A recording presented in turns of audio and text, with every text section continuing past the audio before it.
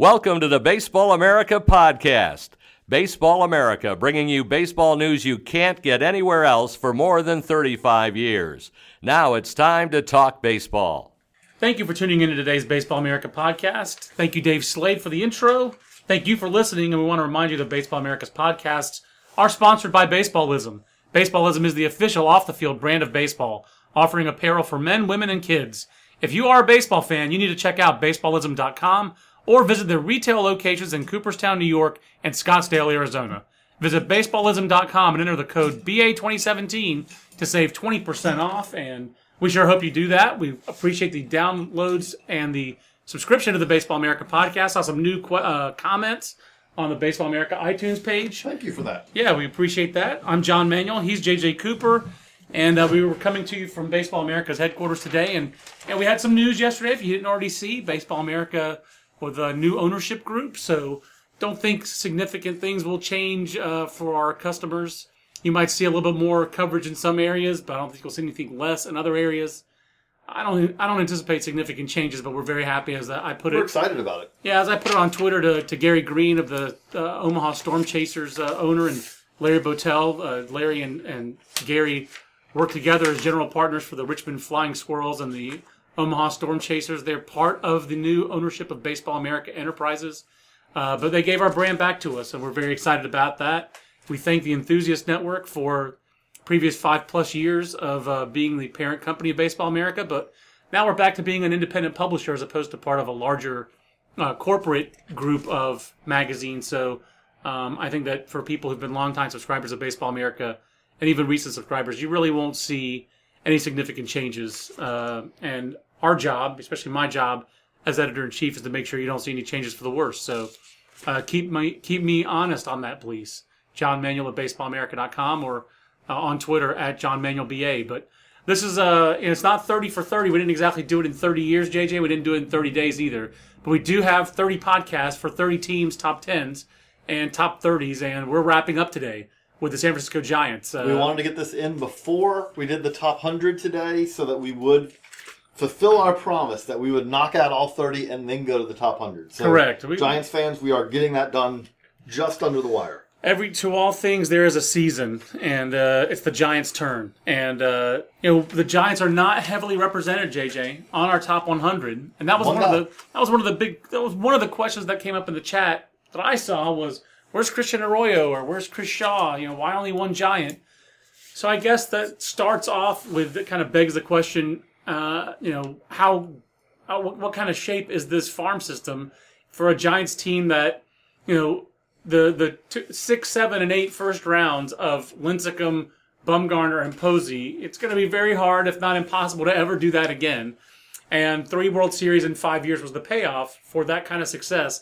Of course, 2008 draft also Brandon Crawford, some other, Brandon Belt, some other nice homegrown pieces that John Barr and Dick Tidrow and Jeremy Shelley and the whole front office over there has brought over under Bobby Evans and Brian Sabean.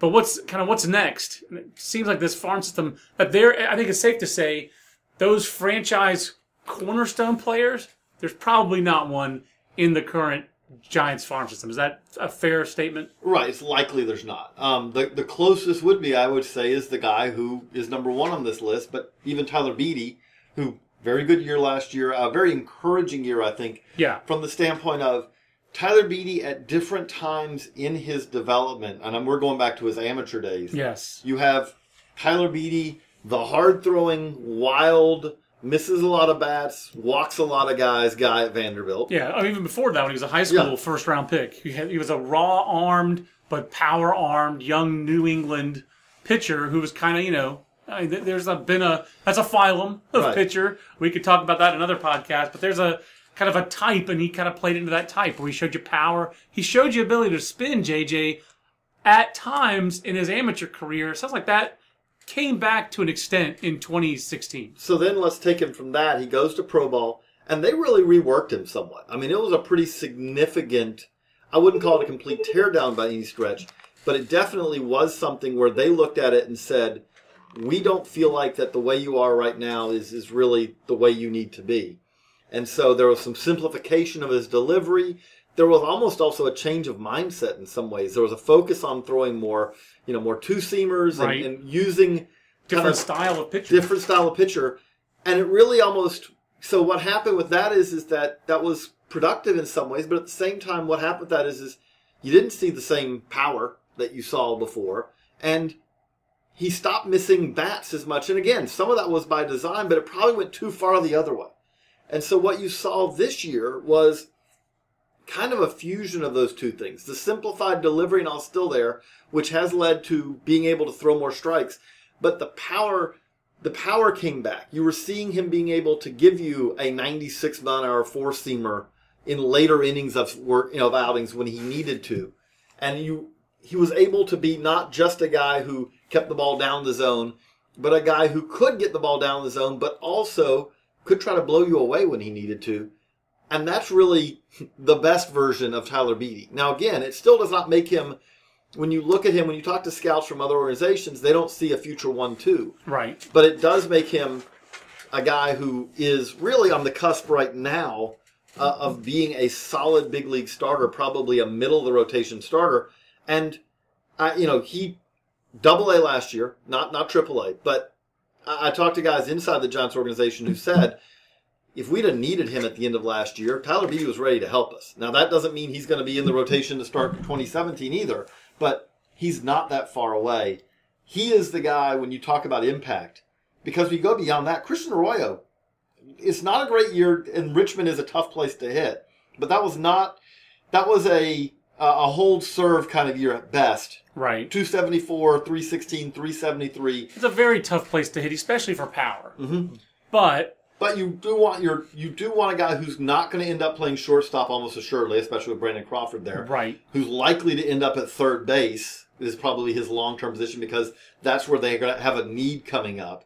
Yeah, right now Eduardo Nunez is their everyday third baseman after trading Matt Duffy and obviously losing. Joe Panik is a second. They're not planning to go anywhere else there.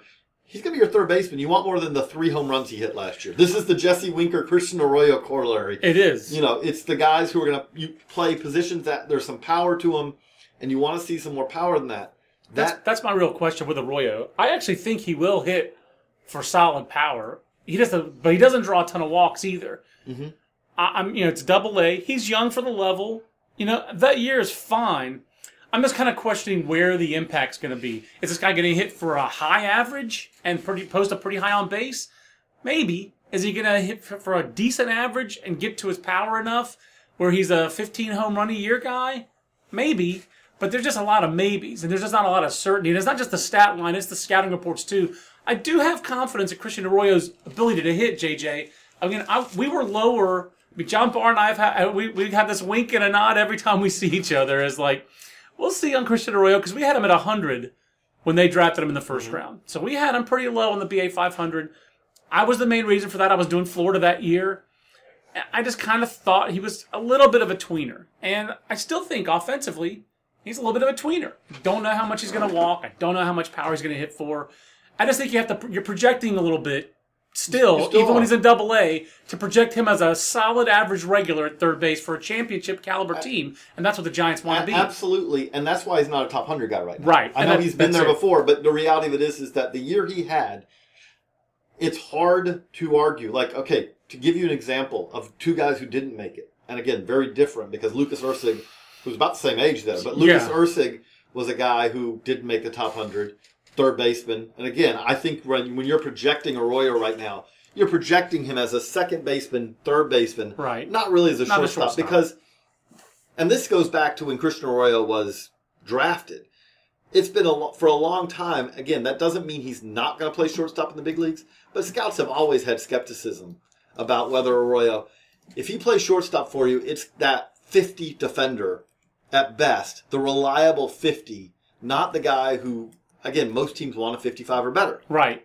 And the Giants have a 70, Exactly. They have, that's the thing, is that if you're evaluating Christian Arroyo tool for tool and you're measuring him up against Brandon Crawford, who has been your championship caliber shortstop, he doesn't measure up. Just tool for tool. And that's fine, because Brandon Crawford is awesome. He's really a good player. And again, this is one thing that we go into. This is something that happens with Giants players. You don't want to overemphasize it, But Brandon Crawford is absolutely a better big league shortstop than I ever believed he would be. But he's a much better big league hitter. Defensively, he had the chops as a high schooler, minor at UCLA, Cape Cod League, college. But I've talked to now I do NorCal coverage the last 3 years, and every time Brandon Crawford's name comes up, if you bring it up with an area scout or a cross-checker or even a scouting director who's been from that area, they're always like, well, I didn't think Crawford would hit 20 bombs. Nobody saw that coming. And Brandon Crawford and the Giants deserve all the credit. Right. So this is one of those things where it's not that Christian Arroyo can't exceed expectations, because we've seen Giants guys do that. That being said, though, Christian Arroyo versus Lucas Erceg, neither of which make the top 100. Lucas Erceg at third base is so much easier to project him being that profile type third baseman as Arroyo. Again, it's a long-winded way of me explaining. He wasn't on the top 100, and it really wasn't something where he was sitting there at 101, and we were agonizing to try to figure a way to get him on. And if we're a little light on him, if we turn out to be light on him, that's I wouldn't be shocked. It won't be the first time with a Giants guy. I'm just trying to explain why we're light on him. And Chris Shaw, who's number 3 on this list. Now, Chris Shaw is a guy who I would absolutely say has a chance to be an impact big leaguer. Correct. I think so. And if you look at our BA grades on these two guys, his ceiling is listed in the handbook as higher than Arroyo's, because I think it quite clearly is. The risk is also higher because Chris Shaw is a first baseman, and he's continuing to work on the defense. This has been a steady... You've heard this for a long time now with him. He's working on the defense. He's working on the defense. He's working on the defense. He is a lesser athlete by a couple of grades compared to Christian Arroyo. Absolutely. Now, his power is... That is the calling card here. And at his best, you see that power with some on-base ability, with a decent hit tool. But it is something where... Now, he was a guy who really did kind of run into the Richmond buzzsaw, because if you're a power hitter and that's what you do, he showed some power there, but it's, again, very difficult place to hit for power. But it is a high bar that he has to reach. And again, when you look at him, I don't know, I can't tell you where he's going to fit in the Giants in the long term, because Brandon Belt, again, when we talk about Brandon Crawford, we're running into it here, that when you say Chris Shaw versus Brandon Belt, Chris Shaw has more power potential than Brandon Belt. But it's not by a dramatic amount. And then you compare everything else, and Brandon Belt is a better defender, and Brandon Belt runs better, and Brandon Belt has a better hit tool. Right. And Brandon Belt has a better arm. To me, that's the steady thing with the Giants. The Giants really are a team that in its run has been very athletic. Mm-hmm. Brandon Crawford's an athletic shortstop. It's not like Delvin Perez twitchiness, but he's athletic, he has range, he has outstanding body control. Pablo Sandoval, even at his fattest, was still athletic for his body size. Athleticism. He was. Joe Panik is a converted shortstop who's athletic at second base. Matt Duffy was a converted shortstop playing third base. Correct. Brandon Belt's an athletic first baseman. He may not have your profile 30 home run power. Chris Shaw does. Buster Posey. What did everyone undersell about Buster? His athleticism. I love the way people put it in that draft year. He had a little more baseball athleticism than people gave him credit for. I mean, when you can play all 9 positions, when you transition as easily from pitcher to shortstop to catcher as he did in his amateur career, that's baseball athleticism. Even like a guy like Angel Pagan, Hunter Pence, these guys are athletes. That's Hunter Pence is probably the most awkward, awesome athlete there is in the world. Right. You have to be a great athlete to do things as awkwardly as he does and succeed. And whose athleticism probably was always undersold? Madison Bumgarner. I mean, I don't think people thought that he could repeat that delivery, JJ. He's such a low slot guy. He's kind of the king of that phylum of pitcher. I'm kind of hooked on that now. But, I mean, he has strength and athleticism. So, by the way, is also, I mean, like when you talk about his athleticism, and by the way, is legitimately a hitter, too. Yeah, that's what I mean. That's one place where it really plays.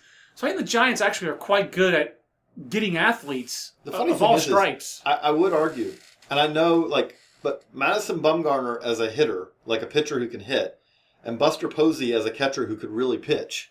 They have two of the best. That's right. If you had to do a Freaky Friday where they actually Madison Bumgarner's got to catch this next week and Buster Posey's got to pitch, they do better at that than about any other team out there. Than most Zach Greinke's thing. I got to find someone else in the Diamondbacks who can do this with me because I can do it. Got to find a catcher.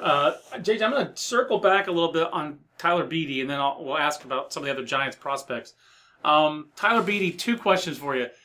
How athletic is this guy in terms of making adjustments and improving? And B, what's the status of the breaking ball grade?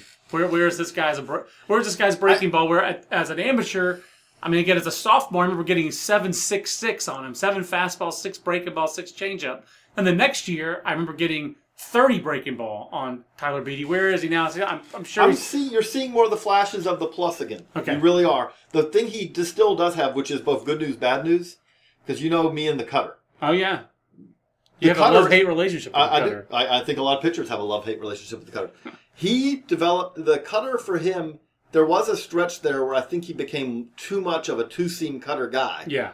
At the same time, the cutter is a good weapon for him, and yes. so he's on that. You've got to balance. Line. You've got to balance that line because I do think it is very difficult. Whoever you are, the cutter and the breaking ball, unless you are truly special. Those 2 pitches are at war with each other. They can morph together, and one can cancel the other one out.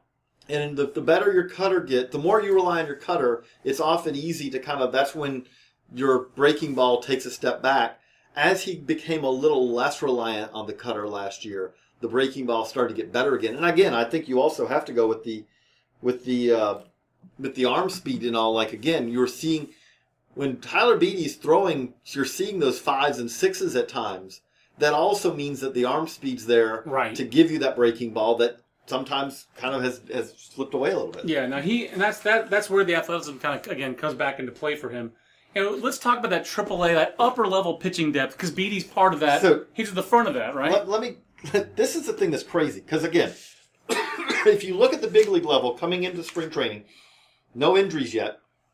They have a very established top 4. I mean, I don't think there's no one's cracking that top 4 unless someone touches it. And you have Bumgarner and Matt Moore. You have Cueto. You have Johnny Cueto and Jeff Samardzija. You have the 2 lefties. You have the 2 righties. Those are a lot of money there. That is, those 4 guys. I mean, again, you could make the argument Jeff Samardzija, ace reliever, but you didn't pay him to do that. Correct. So you've got those 4. And then the number 5 job is at least framed right now as Ty Blach versus Matt Cain. And that would seem like more of an underdog thing than it really is. Ty Blach, I mean, that outing he had against Clayton Kershaw at the end of the season does carry some weight. And the reality is Matt Cain, we have to see, is he 80% of the guy that Matt Cain used to be? Right. Okay. But let's go beyond that. He was drafted 15 years ago, JJ. That's crazy. 2002. That is crazy. He had his time as a Giant and my time in the Baseball America basically coincide. Wow. Which is crazy. But let's go beyond that. Okay, so here are the guys who started last year, who are slated to be in the Giants' AA or AAA rotation. Okay. Tyler Beede. Check. Suarez. Andrew Suarez. Suarez. Ty Blach. Yes. Joe Gregorio. Sam Coonrod, Chris Stratton, Clayton Blackburn, Chase Johnson, Matt Gage. 1, 2, 3, 4, 5, 6, 7, 8, 9. Those are 9 guys that are in their top 30 who, and I'll tell you right now, not all of those guys are going to start. Right. Because, for one, you don't have that many, I mean, like Chris Stratton, for example, when he got to the big leagues last year, was in a relief role. I know they want him to be a starter. He was a first-round pick. I think it's more likely that he's going to have, you know who he kind of reminds me of career-wise is Tim Stauffer. High-drafted guy who was a consensus guy. And Tim Stauffer actually wound up pitching a good amount of solid big league innings, but it was mostly as a middle guy, swingman. He made a few starts. To me, that's where Chris Stratton's probably going to have that kind of career. The guys that I look at and say, okay, Joe Gregorio, Sam Coonrod, Chase Johnson are all guys to me that I could easily see even moving to the pen this year. Right. But Joan Gregorio is really interesting because, this guy's stuff-wise and size-wise. He's massive. It feels like he could have an impact arm in a bullpen as opposed to a swing kind of role. But the thing that does stand out with this, though, is that these are all guys who, again, if you said that it's a catastrophic year for injuries, and you said, okay, we brought up Block, we brought up Beatty, we brought up Suarez, who polished guy. I mean, again, if you said that they needed to bring Suarez up at the start of the year to make a start, I wouldn't be that worried about it because this is, a guy with pedigree, a guy with feel, and enough stuff. Chris Stratton was up there last year at some point. If you said, you know what, we got an injury, we need you to come up and make 2 starts, and you're going to go back down to AAA, yeah, I could see that. He kind of is right. He's the 2017 version of Chris Heston, to put it in a Giants context. The thing I'll say for Stratton that was encouraging, again, much like Beatty at a lower level, Stratton's stuff did pick back up. That's the thing that was always with Chris Stratton, and you don't want to. I mean, whenever you talk to someone with the Giants about Stratton, understandably they bring up the concussion. Which the guy got a comebacker off the head. I mean, we're just glad that he could still pitch. Yes, that was a very serious injury. The thing that to me stands out though is that Stratton, who really was a guy who kind of really you can't. When I think of Dakota Hudson, I think of Chris Stratton because there was a very similar track there where. Their junior years, they really took giant steps forward and agree. Earned their Mississippi spot. State guys who, because Stratton started his first couple of years, but he was never the guy. His junior year, he was the guy. Right. Earns himself a first round spot, and the reality is that gets to pro ball, and this happens. And again, we don't know how much was the concussion, the comeback, or all that, but his stuff backed up. But you also don't know how much of that was that a guy pitching on a 5-day schedule. Is he just that's he's more of a kind of an average or fringe average fastball rather than the above average fastball he showed in college. This year he's starting to show a little bit more velo. Again, it's not like he's turned himself back into a frontline starter, but a tick matters. I mean, you talk about Chris Heston. Chris Heston, if you say Chris Heston had that 1 year with the Giants and then turned back into a pumpkin last year and is out of the organization now, Chris Heston. He's on that. He's even more so was on that fine line. Right. The fastball backed up 1 tick, and all of a sudden that went from being the guy who could succeed through a no hitter. I mean, but again, you didn't square either. You went from not squaring it up and hitting that ball on the ground to squaring it up. Right. That 1 mile an hour. But the thing that does stand out about this to me is for a organization that this is not. We don't rank this. This is a bottom third organization as far as talent. We ranked it right now. But when you look at this is an organization that's going to contend in 2017, we expect, much like they have for most of the decade. I think they're behind the Dodgers. I mean, I don't see an easy way for them to catch them. I don't think it's just the PECOTA projections that have the Dodgers ahead of the Giants right now. Right. I think it's everyone's projections. But that being said, I do think that you look at this and say, this is an organization that can contend this year, and they have depth. Yes. These guys, I mean, this does not count. They traded away Alberto Mejia because they needed, they were like, we're good on our back end starters. Right. The Twins are like, we need back end starters. Exactly. Thank you. They needed Alberto Mejia. But they needed him on that wall and they wanted him on that wall. But I do think when you look at this, that is the strength of this organization I do think the strength of this organization to me is his starting pitchers and then its relief arms. Now, when it comes to position players... Also outfielders. That's another phylum of Giants prospect I wanted to talk to you about. I wanted to hit on outfielders, and I wanted to hit on their fascinating draft strategy of 2016. Yes, we have to talk about that. That's a great final. That's a way to finish. Now, the Giants, in their big league outfield, they've got Hunter Pence, who his injury last year really affected them, and they had a brutal second half. They've got Denard Span. You do have to worry with Hunter, with all these guys, but especially with Hunter Pence, you have to worry, okay... Is that going to become the new normal? Because he's old enough that you do wonder. And Denard Span is older, and but they just signed him. I mean, he had career high home runs last year. He had a good Denard Span year last year. Yeah. But left field's been a rotating spot for them. So last year you ranked Jarrett Parker and Mac Williamson, neither one eligible this year.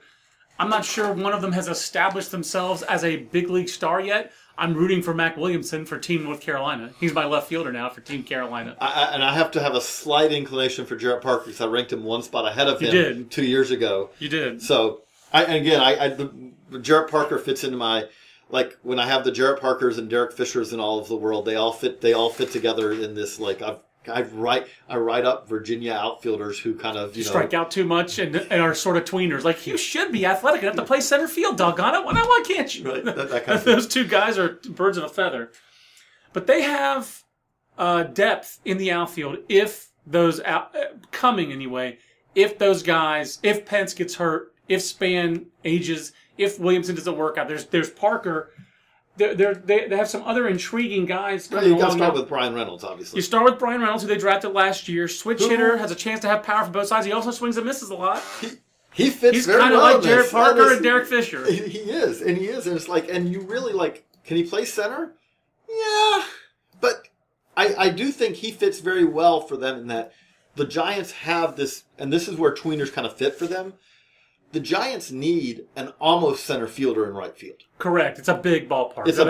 Again, athleticism is at a premium in their ballpark. I mean, it's at a premium everywhere in baseball today, but I think they acknowledge that, which is to the credit of the front office. But what stands out to me is that Brian Reynolds, if you said, can Brian Reynolds be a tweener guy that actually is an everyday guy for them, I could see that. Right. Whereas if you put him on if you took Brian Reynolds, picked him up, and put him in a different organization, I would go, okay, I don't know how well he fits for them. You took him and put him in the Red Sox, where you're playing half your games at Fenway. Right. And I would go, you really want a little more defense in center, and you put him in the corner, and that's really going to ask a lot of his bat, because as you said, I mean, Brian Reynolds, to you, what do you see? What is a realistic expectation for us?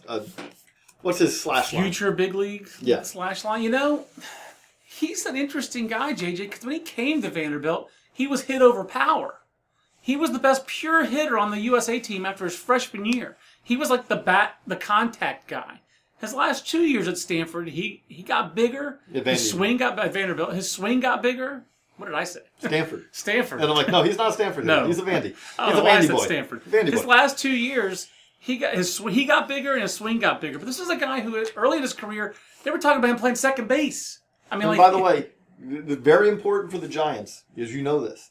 He hit in the Cape. Correct, he hit in the Cape. It's important for most teams, but it's very vital for the Giants. There's no question. I cannot think of a top Giants pick, a college hitter that they've taken who bombed in the Cape. It just doesn't. I'm going to look up Austin Slater's stats in the Cape. He may not have He may not have played actually up there as part of the problem. But speaking of Stanford, that's what's in my head. I think Brian Reynolds has a chance to be a pretty good player. It wouldn't surprise me if he is an impact big league player. I fell to the second round because of the stuff we're talking about. We were a little surprised, to be honest. The thing that I do like about that, and I love their draft. Yes. For a team that's drafting late, that is not, where they were drafting, they took big swings. And Brian Reynolds to me is the opposite of the big swing, because even though he has a big swing. But, he did hit for average. 329 is 3 years at Vandy. So it's not like, we're not talking about a guy. And he had 346 with a 470 on base and 395 slugging in the Cape. So he didn't hit for power in the Cape, but he drew a lot of walks. He has that. He is one of these. I don't know if he's going to hit for average, JJ. I think he might be a 260 hitter with a 340, 350 on base and 450 slugging. He might be one of those guys. I think he's a sliding scale guy. Like, again, you talk about some of these guys. To me, a guy who, because I did the organization, I wrote about him, talked to him multiple times and all this. Todd Frazier is to give an example of a college guy. I know I pull out random guys, but Todd Frazier was a sliding scale guy. Right. Todd Frazier, during his minor league career, was more of a hit guy with strength in his swing than he was a power guy. And he got to the big leagues, and he transformed into, I'm going to give up 45, 50 points of batting average and gain 15 homers out of it. And the thing is that Brian Reynolds already did that. He's already done that in college. He was a high average, not as much power guy as a freshman, and he became, he has already shown that ability, that feel for the barrel of I'm going to trade a little bit of contact for more power. So can he keep on doing that? He has the ability to do, it really is kind of, he can calibrate a little bit of, right now he's a little too passive, two-strike approach at times. Right. But I do think he has that ability. It's going to kind of slide there. Freshman year, he hit 338 with 24 doubles, only 4 home runs, but he walked 23 times. struck out 49 times. By his junior year, it was 49 walks, but 58 strikeouts, but 13 home runs, and he slugged 600. So he's hit for better average, and he's hit for more power. They're just very interesting in the outfield because last year's draft, JJ, brought them Heath Quinn, who had a monster pro debut. He has a chance because of the power to have a higher ceiling than Brian Reynolds. Yes. If Brian Reynolds is just a kind of a tweener, Heath Quinn has kind of profile right field tools. I would say that Brian Reynolds has a significantly safer path to having a higher lengthy big league career. Yep. But Heath Quinn has a chance to be even better. I would if agree. Brian Reynolds turned into kind of a Kirk Neuenheis type, where like he has a couple of years where he's a second division regular and a couple of years where he's just a pinch runner or a fourth outfielder or extra guy, that would be a disappointing outcome, but I could see that happening. I could see him having they're that kind very of career. different, but Angel Pagan, who Yes. basically Angel Pagan That's honestly like his best case comp. is really. like Angel Pagan had a long career Yeah. of is this guy a regular? Is this guy Right. regular? And then at some point Angel Pagan goes, no, I'm Exactly. a regular. That's right. He needed a chance. He needed to get healthy. But again, these he are the got kind of it. guys they like. Yeah. You know, Juan You're right. Perez fits into this kind of, Yeah. this phylum again. Yeah, different kind of way, but yeah, I mean, but Angel Pagan didn't become a regular until he was 28. The Giants are certainly hoping that happens sooner than Brian Reynolds. I want to say I wrote him up in the Mets in 2003. 8. You probably did right around there. Yeah, you might have. He debuted with the Cubs in 2006, but yeah. So the other guys they have in the outfield who are interesting to me are Heath Quinn because of the corner bat. You wrote up Sandro Fabian, but who's very far away. Yeah, he's in a different discussion. But Austin Slater and Steven Duggar. Steven Duggar and Austin Slater, JJ, are the guys most likely that if they needed help in 2017 to help. Slater's closer to the big leagues. Duggar has better tools and is the better athlete. But both those guys are pretty interesting, and I think they could help in 2017. Give us a little hint of why you think Duggar or Slater could help in 2017. If you pumped me with truth serum and said, Duggar versus Personal Brian cheese ball in Reynolds, this organization, yes. Duggar versus Brian Reynolds, there is a part of me that thinks that Steven Duggar could end up better than Brian Reynolds. And because I think Steven Duggar can play center field. Yes. And that is something he has shown as a pro. Credit to the Giants, credit to him. He's taken a step forward. It's kind of a Cardinals draft approach, to be honest. It's what we talked about in their podcast, how they take guys who are kind of like tweeners defensively, you try to coach them up, basically. But the difference between him, I think of him, it was kind of like Harrison Bader. You had this college outfielder who really was he should be a center fielder. Yeah. And then Harrison Bader was always a little bit more tweenerish. Duggar was always a guy who I can't help but think of, it's also kind of a Brad Miller type thing, because again, they're both Clemson. Clemson, yeah. Brad Miller was a guy who's he should be a shortstop. Right. I don't know if he's a shortstop. He should be a shortstop. Duggar was a guy when he was at Clemson, it's he should be a center fielder, but I don't know if he's a center fielder. To his credit, I think he is better defensively now. And when we talk about a guy who can go either way, he has shown the ability to hit for average. He's also shown that there's some thump there. Yeah, and he takes a lot of walks. He has a long track record of taking a lot of walks. I think he's 389 career minor league on base percentage. And I think he's more of a top of the order hitter than a middle of the order hitter, but he could be that. And again, JJ, you know who he also could be the non-profile left fielder if you don't put him in center. Because or even a right fielder, because you need that athleticism in these big outfields in the National League West. Petco on the road, Arizona, Colorado. Right. He has the arm for right field. He might be that guy. I think he has a chance to be a very exciting player. I have to admit, I have a seed of doubt in the back of my head about Steven Duggar. I saw him a lot at Clemson. I guess he liked the white shoes of Clemson.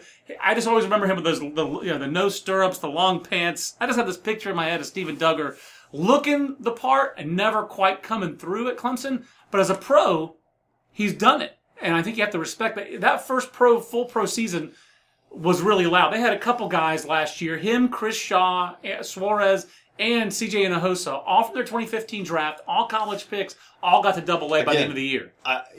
It's funny because we're talking about this as they don't have that much impact talent at the, that's going to really jump in.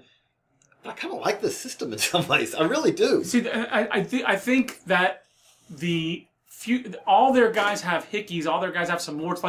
Duggar could be a tweener, and again, the amateur track record was a kind of almost a passivity.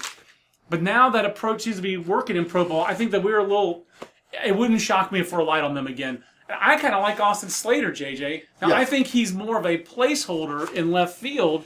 I don't know that he's a first division regular. But when you talk about the guy who had a great year, Austin Slater's the guy who had a great year. Now, he is older. He will play this year as a 24-year-old. He's a little, it's a 14 draft, so it's not. But we're talking about he's a little bit older than these. Yeah. There's been some position questions. They kind of have settled on you're a left fielder. That's the thing, is that he's athletic enough where he might have been able to.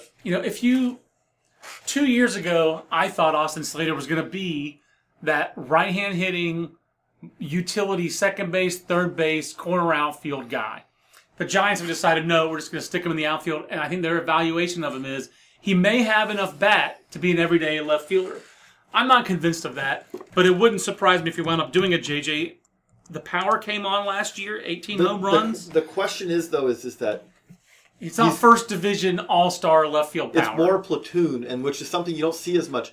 Ideally, what you want him to do is you want him to, there's a lefty on the mound, mash. Yeah. Because that's what he does. Like, he's not as good. He's a right-handed hitter who, like a lot, but more severe than most. His, last year, he destroyed, and I do mean destroyed lefties. It was a 1,200 OPS against lefties when he was at AAA. That's where his power came from. And now, the other thing that has to be a little bit of concern is that this is a guy who the power, everyone's always thought it was in there. Now, we could go into a long digression of Stanford and how their approach and all that. We don't really need to go there right now. Right. But Slater had never hit for power. I mean, coming into this year, his pro debut, he hit 2. Right. The year after that, spending time in the Cal League. I know San Jose is about as neutral a park as you get in the Cal League. But you go on the road, too. Yeah, exactly. He had 3 home runs. And he only hit 5 in 3 years at Stanford. 1 year of which he went 0 for 4. So, this year he hit 18. When you say he's 19 on our list, and if you say, am I light on him? It is entirely possible. But let me explain where it comes light is that I have to admit, I still carry a little bit of skepticism of when you see a guy go from we have essentially a 5-year track record of no power. Right. And then you all of a sudden... Or more gap power than anything else. I mean, it wasn't... If he had power, it was to the gaps. It was doubles. It wasn't home runs. So when you play left field and that's your primary position, you have to hit home runs. It's part of the job. It's part of the job description. It's the top level, the top rung of what's at the profile. So I like him as a potential fill-in if they need him in left field this year. I'm not sure I like him as a full-time regular in left field. But I really do want to talk about the other thing that they did in this draft. Yes. Which, we're skipping back to the... So we liked their 15 draft. Mm-hmm. Those guys, again, had really CJ Hinojosa looks like... CJ Hinojosa, to finish up the 15 draft, 11th round pick. Now, they gave him a little bit of money, but 11th round pick. They took the guy. This is one of those things that happens and sometimes works and often doesn't. But CJ Hinojosa was absolutely in every way a dude. Yeah. He was a dude out of high school. And coming after his sophomore year at he was a Texas, dude early in his career at Texas. He led Texas to the College World Series in 2014. I mean, he was the best player on a College World Series team. But his junior year was one to forget. It was a disaster. So the Giants, again, were able to wait till the 11th round. But they had track record with this guy. They had a long history with him. And so far, so good. Again, he got to Double-A. He was outstanding in the Cal League. I think he's a utility infielder, but he is the guy who can fit that utility infielder because he can play shortstop. If there's another Matt Duffy in their system, it's probably him. Like a guy who was a late draft pick who turns into a regular. I don't think he's that athletic. I don't think he has that kind of speed or athleticism. But you don't have a cat that is 25 pounds either. So, right, that's a weird one too.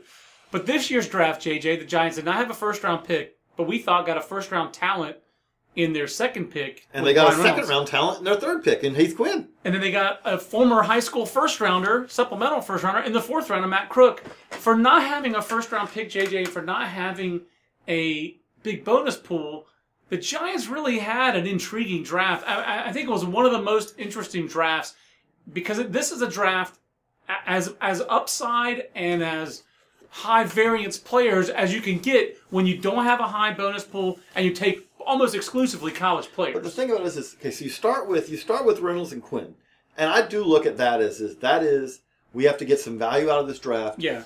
We feel very comfortable that we draft these two guys. One of them should give us something. Right. You may not get both. I think that's safe to say. And Heath Quinn's got big power. Again, he's got kind of profile right field tools. I have a little question about his field of hit. I liked him out of high school. I liked him at Sanford, and he's an interesting player. So you start with that. Then you go beyond that, and you say, after that, you say, okay, now we're going to take the guys who... Let's roll the dice here. If you tell me that they get nothing, and I mean nothing, out of Matt Crook and Garrett Williams and Stephen Woods, I wouldn't be stunned. You didn't mean to. You probably didn't mean to quote or make me think of Schultz from Hogan's Heroes, but I did. When you said I see nothing, but they could get absolutely nothing out of those pitchers. At the same time, Stephen Woods, unsigned 6th rounder in high school, for some reason turned down pro ball to go to Albany. No offense to Coach Miller, John Mueller at Albany, but Stephen Woods probably was offered more than the $200,000 he got from the Giants, and he didn't throw a lot of strikes at Albany, so maybe it would have been better for him to learn that in, extended spring. But the reality of it is that those are three guys who their college track records are spotty. Mixed. To be kind. Yes. Agreed. Garrett Williams, whose best days probably came in when he was 12. Yes, he was absolutely... He was just that good. Garrett Williams was the star of the Little League World Series. I take a team, I will put them on my back. And # Little League legend. But I will carry one of the best performances you'll ever see at the Little League level. Really. It was sick. But Garrett Williams' college career consisted of long periods of inactivity sandwiched around bouts of wildness. Correct. And that being said, his fastball curveball combo for a lefty, is about as good as they come. That dude threw 73 innings in college in 3 years, including 13 last year. So I don't even know if he made the trip with Oklahoma State to Omaha, to be honest with you. I think he did, because I think he made, I know he pitched in the Super Region. I saw him pitch in Super Region. I was watching him pitch. It's hey, Garrett Williams is coming in the game. I can check their stats and see if he actually pitched. He did pitch in Omaha. Yeah. He faced one batter. He faced two batters, gave up a hit, and got a strikeout. So no walks. Good work, Garrett. But Matt Crook. Now Crook had success as a freshman. Blew out his elbow as his redshirt or sophomore year, whichever you want to call it. Came back, and big things were expected of him this past year, and really, he pitched himself out of the weekend rotation and into, you can't really use him. Right. That being said, with him, it's a little bit easier. Again, that was the year coming back from TJ, and when you talk about stuff, Crook's fastball at its best is just exceptional. Scouts will talk about, it is one of the liveliest. It has some of the best movement of any fastball you'll see. Now, sometimes that almost could get him in trouble. Oh, it is. It has so much life that it's a detriment. There's no question that I had a scout in the spring describe it as magic life. 70 life on a 28. It's legitimately where you have the catcher put his glove in the middle of the plate. He throws the fastball, and you almost don't know. Okay, I'm going to be chasing it out of the end. Who has the best fastball life in the big leagues? We were trying to decide who has the liveliest fastball? I'm not sure exactly how you define that. I would think Zach Britton from a left on left was probably a pitcher whose pitch has as much action as anybody in the big leagues. But the funny thing is lively and action are two different, You're when right. you talk about a sinker, I think of a sinker as, it's not really the same as life. It's again, that boring... It's movement, but it is a different kind. It's a different kind. Life, basically, to me...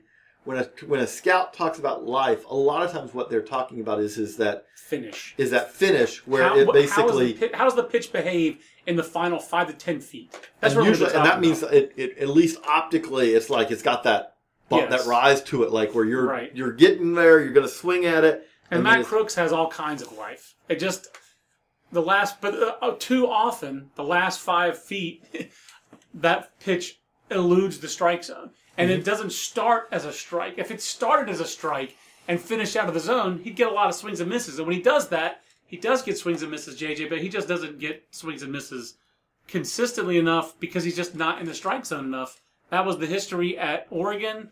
And as a pro, we had some interesting reports about him after he signed, about spin rate you think would be really, really high. That was actually below average. Right. I think, again, this was very much, this is what the Giants do. Like, the thing I like about this is this is an organization where everyone there has been working together forever. Yes. There are no surprises. And the other thing about that is that what you have in that, and we talk about, you've got to have scouting and player development work together. And we've seen, I mean, really, if you want to talk about, it's very rare that you see an organization where those two departments, which I do think have become more integrated over the last, like now, much more than 15 years ago, you see organizations where there are people high up who both falls under their purview below the GM, which helps because you both are reporting the same guy, so there's, the Jason McLeod kind of job. The assistant general manager in charge of scouting and player development. If you have that person who then deputizes the right people underneath them, so you get everyone on the same page. But then everyone's working on the same page because you're not looking at it as this, we're drafting the right guys and those guys are ruining them, or why are they giving us these guys? Right. So again, we go back to our all-time story of, we remember their organization was like, they would draft a guy as a catcher, they would hand him to the player development side, and the team would then make him an outfielder. It's like, no, we drafted him as a catcher. That's right. And the Giants' all-time story about that is the Dick Tidrow, John Coot-Langus story. Yeah. We drafted this guy as a pitcher. Well, we need a center fielder in Salem Kaiser, and he was a center fielder when he played. It's like Jack Hyatt says, we need a center fielder there, let him play, and when he fails, you can have him as a pitcher. And Tidrow was like, very well. So Coot-Langus goes out and hits like 340, and Tidrow's sitting there going, this is unfortunate. When could I have this guy's valuable left arm? Coot-Langus comes back in next spring training, and they're like, he hit 340. Let's send him out of the Cy League and see if he keeps hitting. And Tidrow's like, very well. Goes back, sits in his chair, waits for them to put the helmet on. I'm just making the bad joke, Dick. But, as soon as Coot-Langus failed, he's off to being a pitcher, and within 2 years, big league left-hander. I mean, he had injury issues, and his career didn't last long. But this is what I'm talking about. That was the point. It was the point of, they did what player development needed to do, but as soon as he failed, they had that plan ready to go, and they executed it. They are on the same page. But the other thing about them being on the same page is that this is a confidence. You have to have confidence in your player development side. Right. To draft one of these guys, you don't have to have confidence. To draft 3 of these guys, right, you have confidence in your pitching development where you say, we can draft these guys and we can give them to our guys. Right. And Dick Tidrow and Burt Bradley and all these guys are going to improve these guys. So we have confidence. When they get in that meeting, and Shane Turner's the farm director, and he knows what they're going to do with these guys. They know how they have to handle it, that he could set expectations for, hey, look, low-A manager, you're going to have some rough days. You better have, so they know. But they'll also stock it. Yeah. Right, we better stock the bullpen with some guys who can go long and be ready to absorb, because these guys are going to have some awkward outings. But we know, but they have the confidence that those guys can help develop those guys, and that's why you can draft guys like that. Yeah. And again, there are organizations where you can't draft 3 guys like that because you really would worry. Correct. They took it as, I mean, again, we're talking about.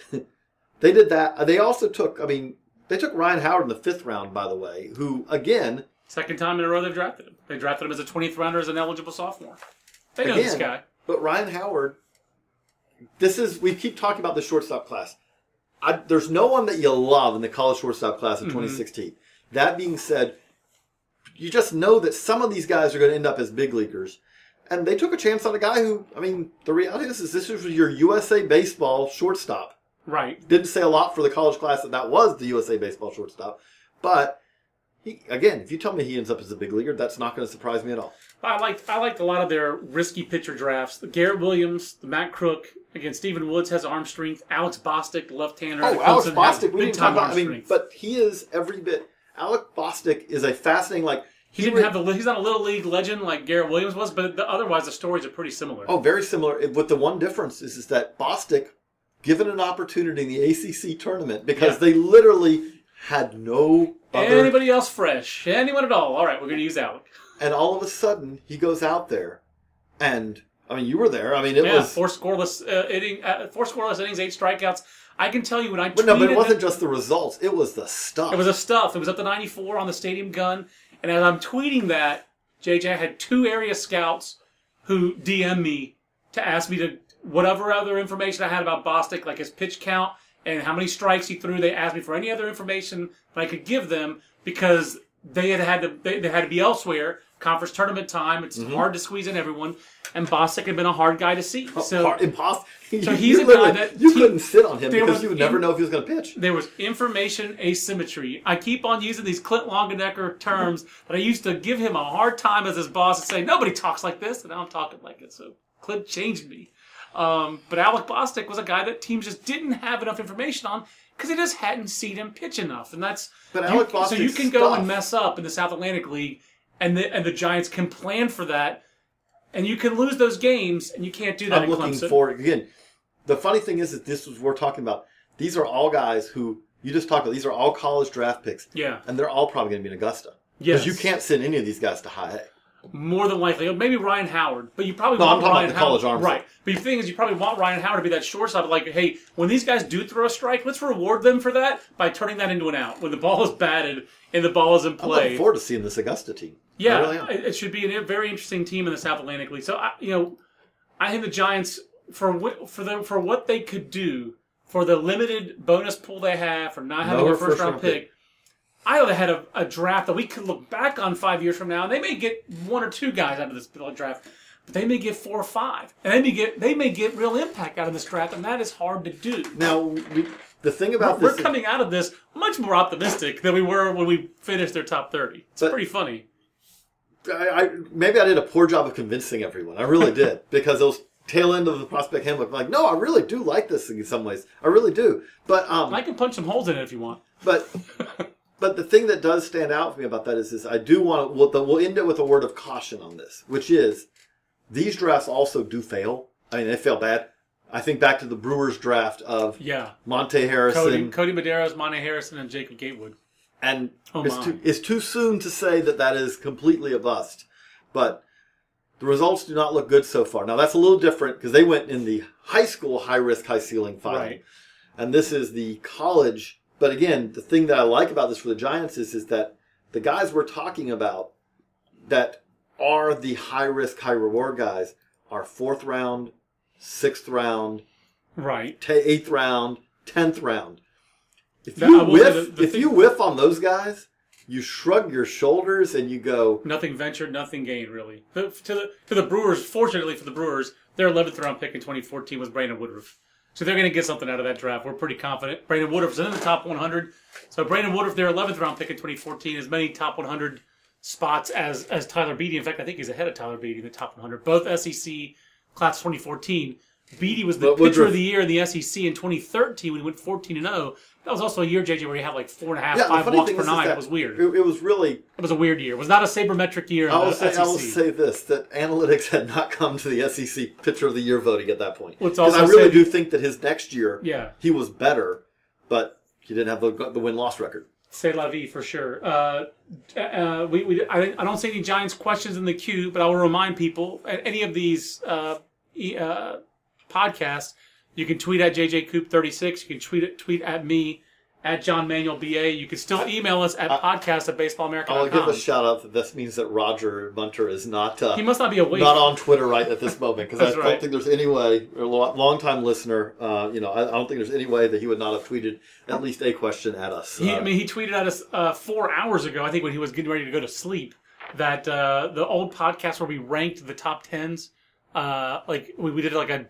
organization draft where fun listens, but he likes the deep dives we're doing this year. So Roger, we hope we gave you a deep dive in this podcast. And we want to remind you that all Baseball America's podcasts and our Facebook Lives are sponsored by Baseballism. Baseballism is the official off-the-field brand of baseball, offering apparel for men, women, and kids. If you're a baseball fan, you need to check out baseballism.com and visit their retail locations in Cooperstown, New York, and Scottsdale, Arizona. Visit baseballism.com and enter the code BA2017 to save 20% off. So for JJ Cooper, I'm John Manuel. We'll talk to you again soon on another Baseball America podcast. So long, everybody. This concludes our program. Want more in-depth baseball coverage? Be a better fan. Visit baseballamerica.com to get more comprehensive baseball coverage. Everybody in your crew identifies as either Big Mac Burger, McNuggets, or McCrispy Sandwich. But you're the Filet-O-Fish Sandwich all day. That crispy fish, that savory tartar sauce, that melty cheese, that pillowy bun. Yeah, you get it. Every time. And if you love the Filet-O-Fish, right now you can catch 2 of the classics you love for just $6. Limited time only. Price and participation may vary. Cannot be combined with any other offer. Single item at regular price. Ba-da-ba-ba-ba.